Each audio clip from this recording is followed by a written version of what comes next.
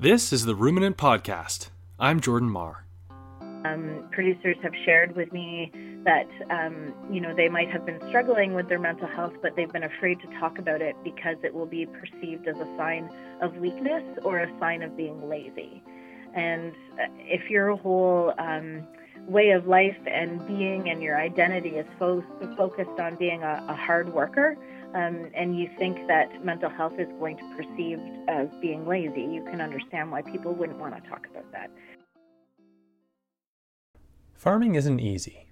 If you're a farmer, you know that. There are so many variables out of a farmer's control. The weather, pest problems that seemingly come out of nowhere, having to set your prices based on things happening hundreds or thousands of miles away. I could go on. But when you combine this unpredictability, which has existed forever, with the pressure a lot of us feel to craft a picture-perfect outward appearance in the age of Instagram, while simultaneously being barraged with images of how well all the other farmers seem to be doing, and meanwhile, it seems like all your customers really want to hear is that your life as a farmer is unequivocally awesome, it can easily result in a decline in your mental health. Often it's temporary, and sometimes it's prolonged, but feelings of despair, sadness, failure, imposter syndrome, alienation, or just being overwhelmed happens to a lot of farmers. If you're one of them, this episode is for you. And if you're not a farmer, it might be for you too. We're certainly not the only ones who suffer these feelings sometimes, and we don't talk about it nearly enough. That's something Jessica Gale and I agreed on last fall when she started telling me about some of her struggles on her farm. Jessica is a flower farmer who has contributed to the podcast a few times, and after trading a few stories on this topic, we agreed to co-produce this episode together. What follows are a few segments about how, even though most of us agree that we love our jobs, sometimes it doesn't feel that way at all. We hope you like it. Andrea Jones-Bitton is a professor in the Department of Population Medicine at the University of Guelph. Last year, she released the results of some research she did on the state of farmers' mental health here in Canada and abroad. Her results were concerning, and my conversation with her seemed like a good way to frame today's topic. I spoke to Andrea in January. Andrea Jones-Bitton, thanks a lot for joining me on the Ruminant Podcast. My pleasure, Jordan. Andrea, in 2015, you set out to survey the state of mental health among different kinds of farmers in Canada. And I'm wondering if perhaps you could start out by just talking about how you structured that survey and what kinds of farmers specifically you were hearing from. Sure thing. So we started off thinking it was going to be sort of a small pilot survey. And originally it was designed just for Ontario livestock producers. And we launched the survey at the Outdoor Farm Show here in Ontario in September 2015. And what we quickly realized was online there were producers from other industry groups and producers from other provinces who were wanting to partake in the survey.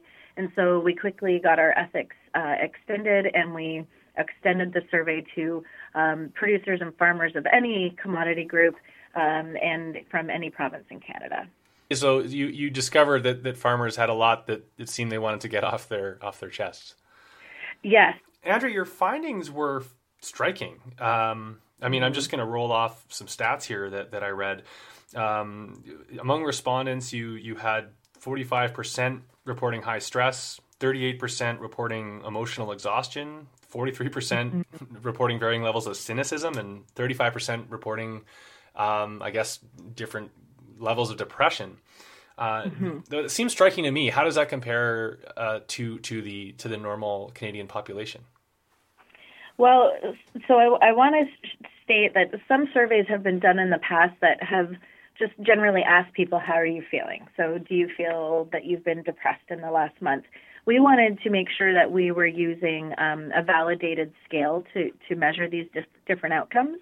So we did use validated mental health scales that are widely accepted in the academic and psychological literature. So these aren't really, did you feel depressed in the last month, but it was a series of questions that participants answered, and then you get an overall score for the various different outcomes. And what we found was that for the perceived stress, as you mentioned, such a high proportion of farmers were in that high stress category. There was also moderately high levels of anxiety and depression.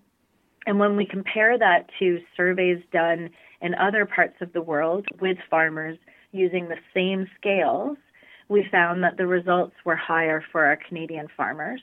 And they were also higher than the general population norms that were used to construct those scales. So that means that the results we were seeing were actually higher than those of the general population, as well as some comparable groups. Right. So not only higher than the normal Canadian population, but even higher than when comparing to other farmers in countries like you mentioned, the UK, Norway. I think have lower levels of stress than Canadian farmers, and I think I read that you noted that Canadian farmers appear to be less resilient than their American farming counterparts. Well, the scale that we use to measure resilience used the American general population as to create what was considered normal or low or high resilience. So that was being compared to the U.S. general population. And you're right, it was about 2/3 of our producers scored lower than the U.S. general population in terms of their resilience levels. And this is quite concerning because resilience is it is not a measure of strength, and I think that's where some confusion comes into play. We all know that producers are very tough, and we know that they can get the job done. They sort of keep going, and they can overcome obstacles quite well. Resilience is actually our ability to handle psychological and physical stress. And so I like to think of it as a tennis ball, and if you squeeze a tennis ball, it doesn't mean that it doesn't succumb to that pressure. We're humans. We're expected to be impacted by pressure. But resilience is the ability and how quickly we can bounce back from that. So with low resilience scores, that is a cause for concern because when we've got low resilience, we are more vulnerable to stresses and therefore at higher risk for things like depression and anxiety. So, Andrea, what makes Canadian farmers special in this regard? What do you think is going on? I think farmers, I don't just think that the research shows that farmers worldwide are amongst one of the highest stressed occupational groups. And certainly that's during times of calm and even more so during times of emergency. So UK farmers, for example, during the foot and mouth disease outbreak, we saw some pretty significant mental health outcomes associated with that. I think if you just look at what farmers are going through on a day-to-day basis, if you look at changing weather and changing climate, changing government regulations, disease outbreaks, biosecurity on livestock farms, for example.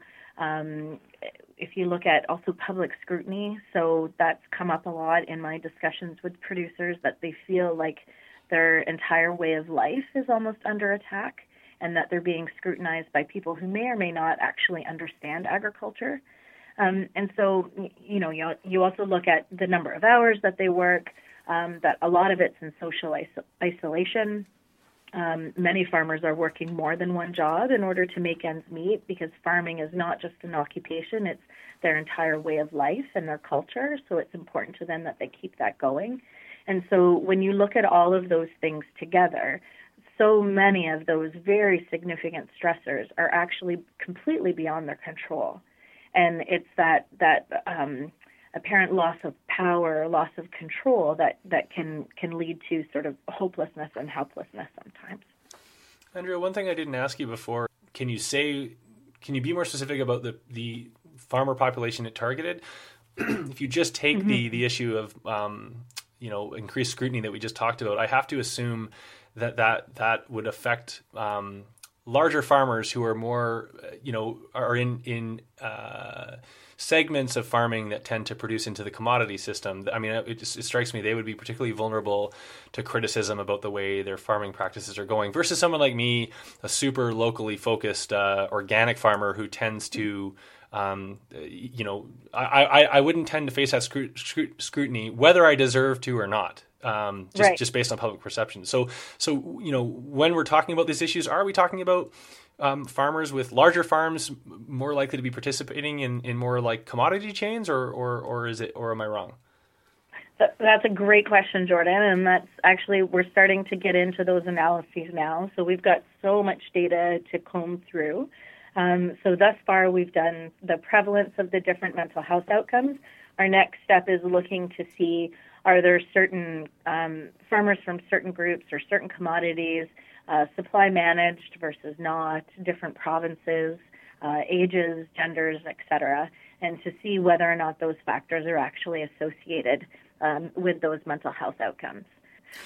Okay, so great. That's coming soon. And I wanted to finish our conversation by asking you what can be done or should be done or is being done with regards to this issue, this problem. Mm-hmm. It's a great point. And I think a big part of it is what I've heard from many people is that historically, mental health in agriculture just hasn't been something that we've talked about, or that's been talked about in the agricultural community. And so I think the more people are openly talking about this, the fact that you're doing a whole segment on it, I think is fantastic. So we need to sort of normalize mental health in agriculture. So I think the more we talk about it, the more we open the doors for other people to talk about it. There has been a perceived stigma, I think, around mental health. Producers have shared with me that, they might have been struggling with their mental health, but they've been afraid to talk about it because it will be perceived as a sign of weakness or a sign of being lazy. And if your whole way of life and being and your identity is focused on being a hard worker, and you think that mental health is going to be perceived as being lazy, you can understand why people wouldn't want to talk about that. We've also seen that farmers are having a hard time finding appropriate mental health care. So there's some issues in rural areas with having a lack of access to even general practitioners, let alone any sort of specialized services. There's also a concern about confidentiality in some small towns. And, my truck being seen parked outside a psychologist's office, for example. So there's a lack of access to care, and then there's a concern with confidentiality as well. So what we want to do is try to explore, and in our next phase of research, we will be exploring producers' help-seeking behaviors. So looking at some of the barriers to that, and then if they did seek help for their mental health, talking to them about what that experience was like, so that we can more appropriately respond to producer mental health. Some provinces, Manitoba, for example, has got some great programming in place for people living in rural areas and more specifically for farmers. Australia, I think, is probably leading the way in this area, and so I think Canada as a whole, we can learn a lot from those places to see what they're doing.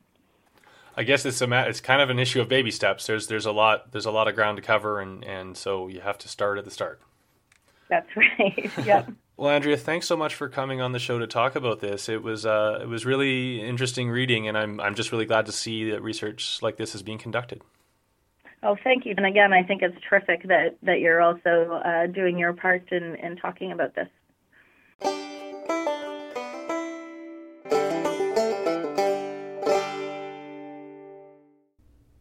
All right, so now you're going to hear part of my original conversation with Jessica Gale about our own experiences with struggle in our farming. Jessica grows flowers for her business, Sweet Gale Gardens, in Ontario, and you may recognize her voice from past episodes in which she provided advice to new flower growers.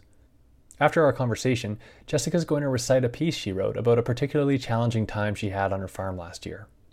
Jessica Gale, how many years have you been farming in your own business? So I've been farming for 4 seasons now, and this past year was my first season full-time.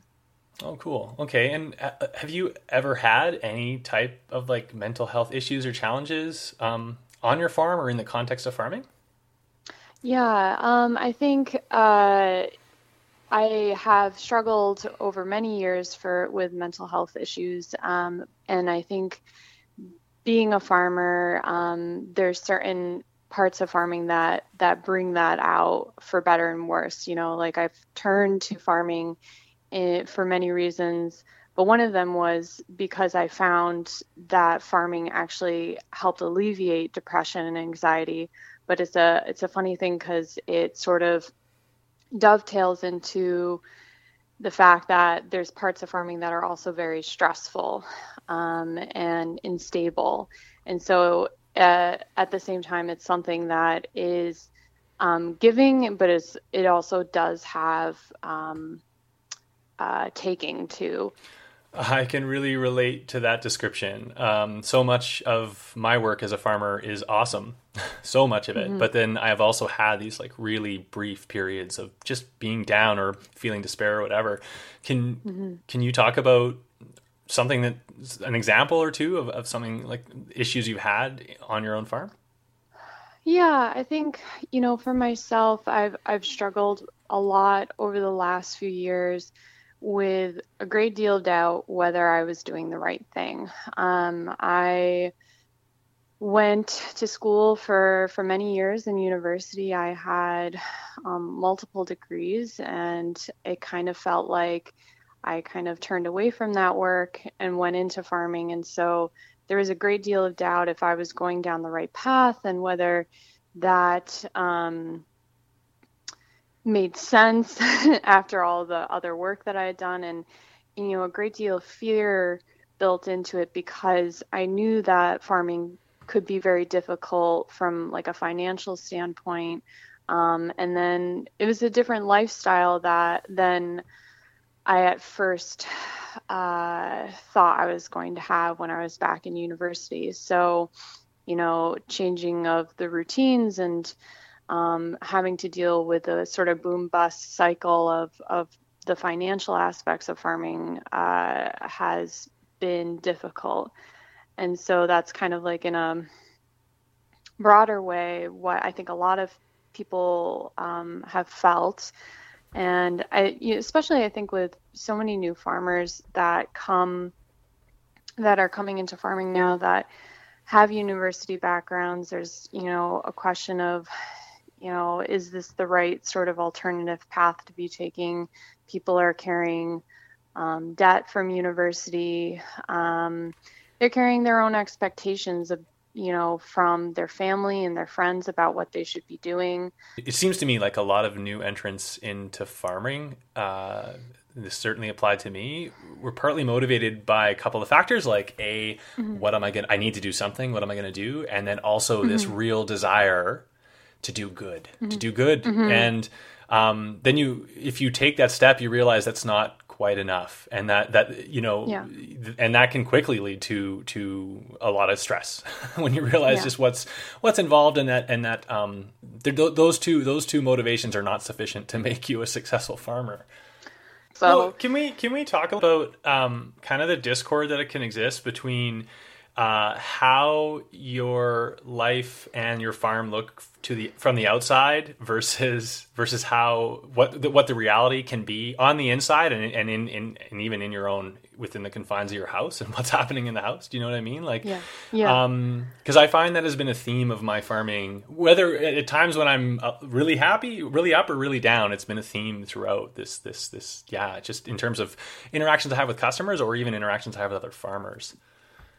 Yeah, so my favorite thing to bring up with that I think is very touching, but sort of hilarious and a little frustrating, is that I'm a flower farmer, and so when I'm at market, I often get I get two comments. One is, "Oh, you must have the most wonderful job in the world. You get to be outdoors all day and you're amongst all these flowers." And then the second question I get is, "Oh, are these all wildflowers? Are you out like in a meadow picking these?" And so it always kind of makes me laugh. But I think the thing that I've started really thinking about this season is how there's a romanticism that is tied up in farming. And don't get me wrong, I think there's aspects of farming that are romantic, that are beautiful, and incredible to witness, and that I'm very glad that I get to participate in. But then there's all the other stuff, that is the reality at the same time, the ugly bits, the difficult bits, the um, times of frustration and rush and exhaustion and so forth that people don't really want to hear about. And you also, you feel like for the good of your business you can't show them either. Like you kind of need Yes. to hide. Yeah. And so, like, one of the things that I find myself thinking about and talking to other farmers about is, especially today with social media, there's just so much pressure on putting a certain image forward, and that's a part of your marketing. However, because our businesses have become so much about a reflection of ourselves and our lives, a lot of times being farmers, people want to see that. They want to see our lives because it's something different, especially if you're someone who's working in a city and you're in an office all day. Like, flipping through that Instagram account and seeing like these beautiful pictures of, fields and sunsets and bugs and animals and stuff is a relief to people. And that's part of what is being sold. But I worry about how that affects especially new farmers, because it takes a while for all of us to really realize and admit to ourselves that's not the truth of what is actually going on every time. A lot of times photos are staged. I know farmers that will go inside, change their clothes, come out and pose in a photograph. You aren't seeing all the other things. You're not seeing the corner of the field that's engulfed in weeds. And so, I think there's times I hear my peers and I've felt this myself, like looking through other people's photos and being like, oh my gosh, like my farm is such a mess in comparison. How are these people doing it? There's only 2 of them in this place. They have like all these acres and it looks so beautiful, but we don't always see the full picture. We don't see some of the staff that they have that they choose not to have on their marketing. We don't see the migrant workers that are participating in some of these farms. We don't see all of the tractor equipment necessarily all the time, and various stuff like that. Social media is such a double-edged sword. Yeah. A group that has become so popular on Facebook in the last year is called Market Gardening Success Group, and it has become such an awesome place for market gardeners to come and swap a lot of shop talk and help each other. I love it, but I also can say that I have to be in the right mood for it. And there's some days where, because post after post after post, it's the most busy thing on my Facebook and feed or profile or whatever. And I mean, if I'm not in the right mood, it can make me feel, and there's some really, really talented people sharing their ideas and their experiences and stuff, but it can make me feel shitty sometimes, like I don't always want to see what I'm not doing right, even though those posts are meant to hold the potential to help me do it better. But yeah, it's just so easy, whether it's those kinds of shop talk posts or whether it's just farmers sending out beautiful shots of what they're doing or their successes. It can easily make you feel kind of shitty.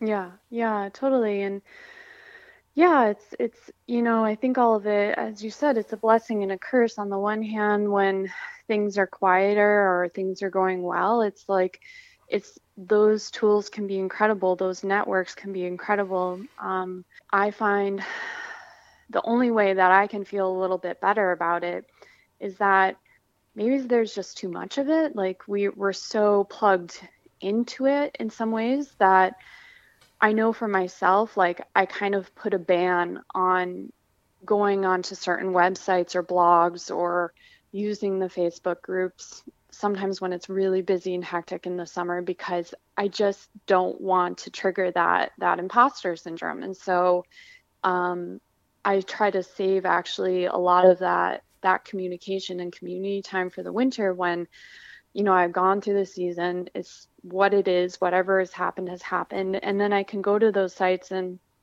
those communities and say, hey guys, like this went really well. This just tanked. Like, what do you think of this? And I can approach it with a much lighter heart compared to in the middle of the season where I'm like, man, I do not need to see another picture of someone's beautiful greenhouse full of whatever when I don't have a greenhouse and my stuff looks like, terrible in the field. But of course, like, you have to stay plugged in enough to keep the marketing wheels going. Well, I also think another reason to stay plugged in a certain way is that, like, Jessica, I'm convinced that a real potential source of despair or feelings of failure or feelings of being an imposter is when, and I think this is so normal for people to do, is when it's not so much the lack of the skill or the way your farm looks. It seems really easy to convince yourself that you're alone, like that you're the only one that sucks. You're the only one whose farm looks like that. And then that gets one reason that happens, I think, is because, well, you've already outlined, a lot of people put, most of us in certain ways on social media and elsewhere, we create a kind of an image of our farm that is different than the reality often.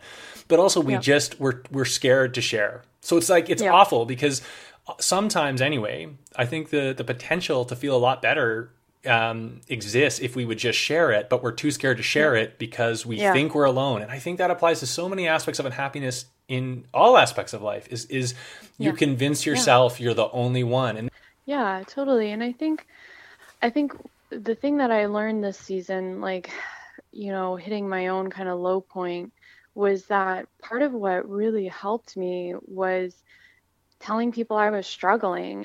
And I think that I know for myself that part of dealing with mental health struggles has been the stigma of it, like you said, like feeling like you can't say anything about it and feeling, and something, there's just something about the mind that the more that we try to push stuff down, the more it just leaks out in other ways or kind of builds up and explodes. And so the best thing that we can be doing is to be more open about these things. And so I think, sharing that through our online communities, like, I know, like, I had a friend that was also starting her own farm this year, working full time on it. And we would just send each other messages being like, man, I just bombed this today, like, or this just got totally eaten up by flea beetles, and part of it was like commiseration, but also it was just kind of like new farmer dumb mistakes and like trying to learn to laugh about it and not take it so seriously, because there were so many other things that had to be taken seriously this summer. So screwing up, your cover cropping or something like that, when in the face of like a terrible drought and unbelievably hot temperatures and other stressors, it's like you got to find the stuff to laugh about and poke fun at yourself and share that with people. Jessica, later in the episode, you're going to be reading a short piece that you wrote that describes a feeling of despair you felt on your farm and how you dealt with that. And it's a really lovely piece. I think people are really going to enjoy it. But I'm wondering if you could maybe set it up by describing the actual conditions on your farm that led to how you felt. Yeah, so I think it's a bit of a common tale amongst a lot of farmers in this part of Canada this spring.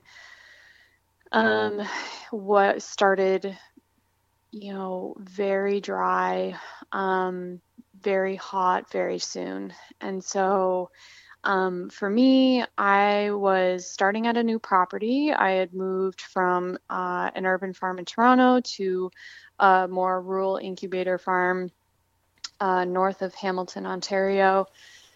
And it was also my first season starting full time. And I scaled up pretty much about doubling / tripling the size of my production. And so there was, a lot of change going on, for myself, but then also having to get this farm, off the ground and running very quickly in the spring to make and I, had been farming for a few years and had some good connections, but I, had made some commitments and big plans and so forth. And so basically it was just, in June, things were not growing. It was so dry, and I was a lucky farmer. I had irrigation, but even like it just things were just really slow and very stressed. And I think for me, seeing all that and like having so much tied up emotionally and everything in doing this move and scaling up and making this big commitment to working full time on my business, it just sucker punched me, like, to realize that there is a possibility that things could just fail. And so that for me brought up a lot of prior mental health issues that had never been fully addressed. And so for me, they kind of fed into each other in this really toxic way that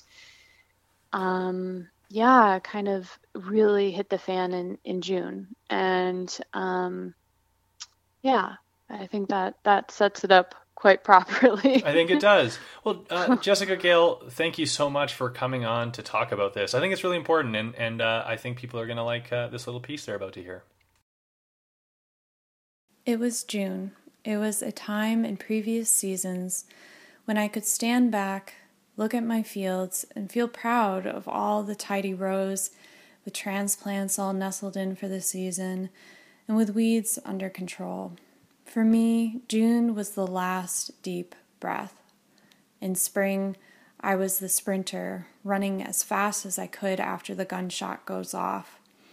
In high summer, I was the marathon runner, preparing for the long haul. In June, even if it was just a week, there was a small pause where I could walk instead of run. But for 2016, June was the hard bottom. Every time I looked at my fields, I felt a cold, heavy weight settle onto my chest. Scorched, toppled, failing, I believed the worst. Nothing was going to grow. A moment stands out during that period. Feeling crushed by doubt, worry, and fear, I walked into the meadows bordering my plot and sat down in the tall grass. I used to have dreams, I guess left over from my childhood, of rambling in the meadows near my house, of running and hiding from whatever was chasing me and feeling safe. So when I sat down and then laid down in the grass, I immediately felt relief. Here, I was lost amongst the weeds. No one could find me, nobody could see me. Staring up at the sky, I could watch the insects crawl along the grass, the clouds slide across the sky. I cannot say if in that moment something changed. Most likely not. In the coming weeks, however, I resolved I could not continue to allow despair and fear to get the best of me. I knew my farming struggles were entangled with my own mental health struggles. There was work to be done, but it was not the farm that took precedence, it was myself. And for once, I made that resolution and held tight to it.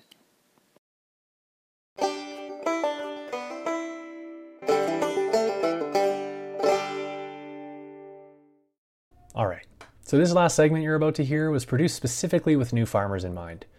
We seem to be in the midst of a surge of new farmers, particularly of small-scale market gardeners, and I have to assume that this group is particularly prone to occasional feelings of despair or insecurity in their farming. In my conversation with Jessica, I mentioned that I personally find it pretty easy to feel that I'm unique in my limitations, which makes the occasional feelings of inadequacy I experience feel even worse. So I decided to talk to a few people who are generally regarded as exceptional farmers about whether they've ever struggled with the challenges discussed in this episode. As it turned out, not all of them do. When I asked author and former guest Steve Solomon to come on the show to talk about any struggles he experienced with mental health in his long career as a market gardener and seed producer, He wrote back the following: I'm always pleased to assist you and share my experience with others, but in this case I think I must pass because I've never experienced any depression or mental health issues connected with the garden or with gardening or connected with the lifestyle I've chosen. If anything, the garden has served as an escape and relief on occasions that I was in turmoil. I mentioned Steve's response because Jessica and I don't mean to pathologize farming as a vocation or to speak for all farmers. Anyway, I also reached out to Curtis Stone, Jean-Martin Fortier, and Pam Dalling, all successful and acclaimed market gardeners, and all authors of books that aim to help other farmers succeed too. All of them admitted to having experienced challenges, which continue to this day. Here's some of what they told me. When I got Jean-Martin, author of The Market Gardener, on the phone to ask him whether he's ever experienced despair or failure or imposter syndrome, he zeroed in on the latter. Well, like Jordan, a lot of people have read my book, and my name is pretty well known and talked about in the U.S. and in Europe, and people assume that I'm like an expert that knows everything about growing vegetable on small farms, and I don't. And so often I feel kind of like, well, I know my stuff, I know what I do, but I don't know everything. But so there, I go to a conference and there's like 300 people, 300 farmers that are waiting for me to come up with all the answers and everything. And I often feel, I don't want to feel like an imposter, but I don't know everything. When I talked to Curtis Stone, author of The Urban Farmer, he focused on the countless mistakes he's made on the way to becoming successful. It's absolutely true. I mean, this stuff still happens even now. Like right now, I've got this pandemic aphid problem in my new heated greenhouse, and it's just like we had probably a fifth of our tomato stock wiped out, and I'm just like, God, how does this stuff? The problem never stop. It's just you have to just stay positive and understand that life in general, especially farming, is a constant learning experience, and you're always going to fail, and you're going to continuously learn and get things and make things better as you go, and hopefully you'll have less mistakes, and that's certainly the case. I mean, this is my 8th year of farming now, and I've definitely made a ton of mistakes. I often tell people, like in my workshops or even on my YouTube channel, it's like there's not much difference between myself and where you are as beginners, just as it's just that I've made thousands of more mistakes, but I haven't stopped. I didn't let those mistakes or disappointments stop me. And that's the key, is we only get better by just doing things more. And you do them enough, you get pretty good at them. And so I think I'm pretty good at just making mistakes and learning from them and leveraging that information to move forward. Pam Dalling is the author of Sustainable Market Farming. Here's what she had to tell me. I mean, I'm not a person that suffered a lot with depression. I did once in my life, but it wasn't related to farming, and I did recover from that. But I certainly suffered from feeling overwhelmed often, and feeling afraid that things weren't going to work out right,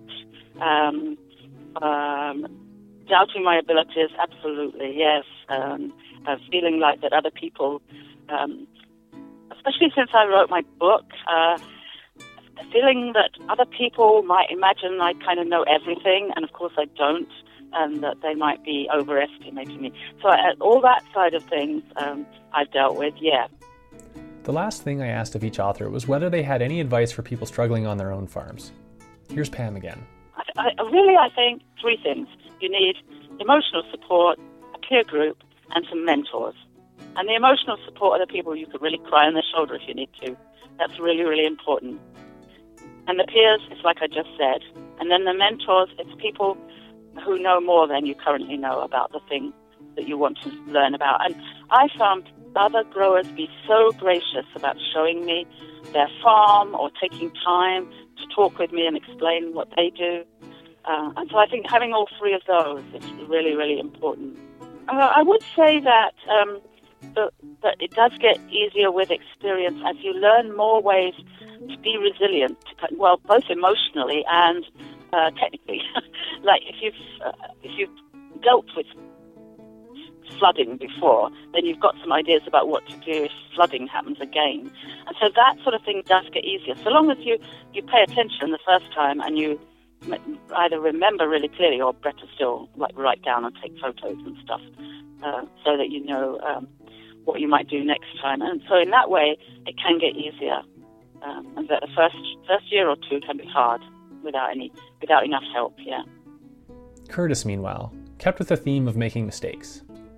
So it's these mistakes that help your experience.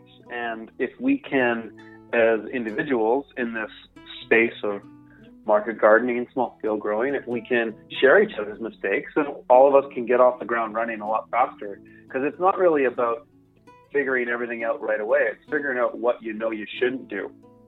And go, oh yeah, I saw so-and-so make this mistake. I'm not going to make that one this time. So that, I think it's important. I think it's important that we share those mistakes and don't feel ashamed by them. It's human. It's human to fail, and it's good. You just need to fail forward and just keep moving on. And as for Jean Martin's advice for people who are struggling, he was a little more blunt. Smoke a big fat doobie. So just generally chill out, I guess, is what you're saying.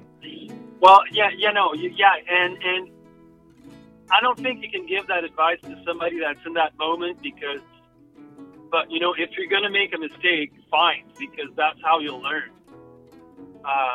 It's probably not going to be a fatal mistake.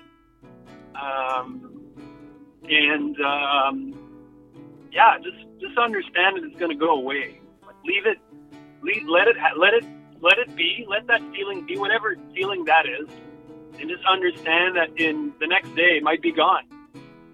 So don't worry too much. Like, you should, if I would talk to me myself, I'd say I should worry in 2 days. But for now, I'm just going to go with it, and then we'll see.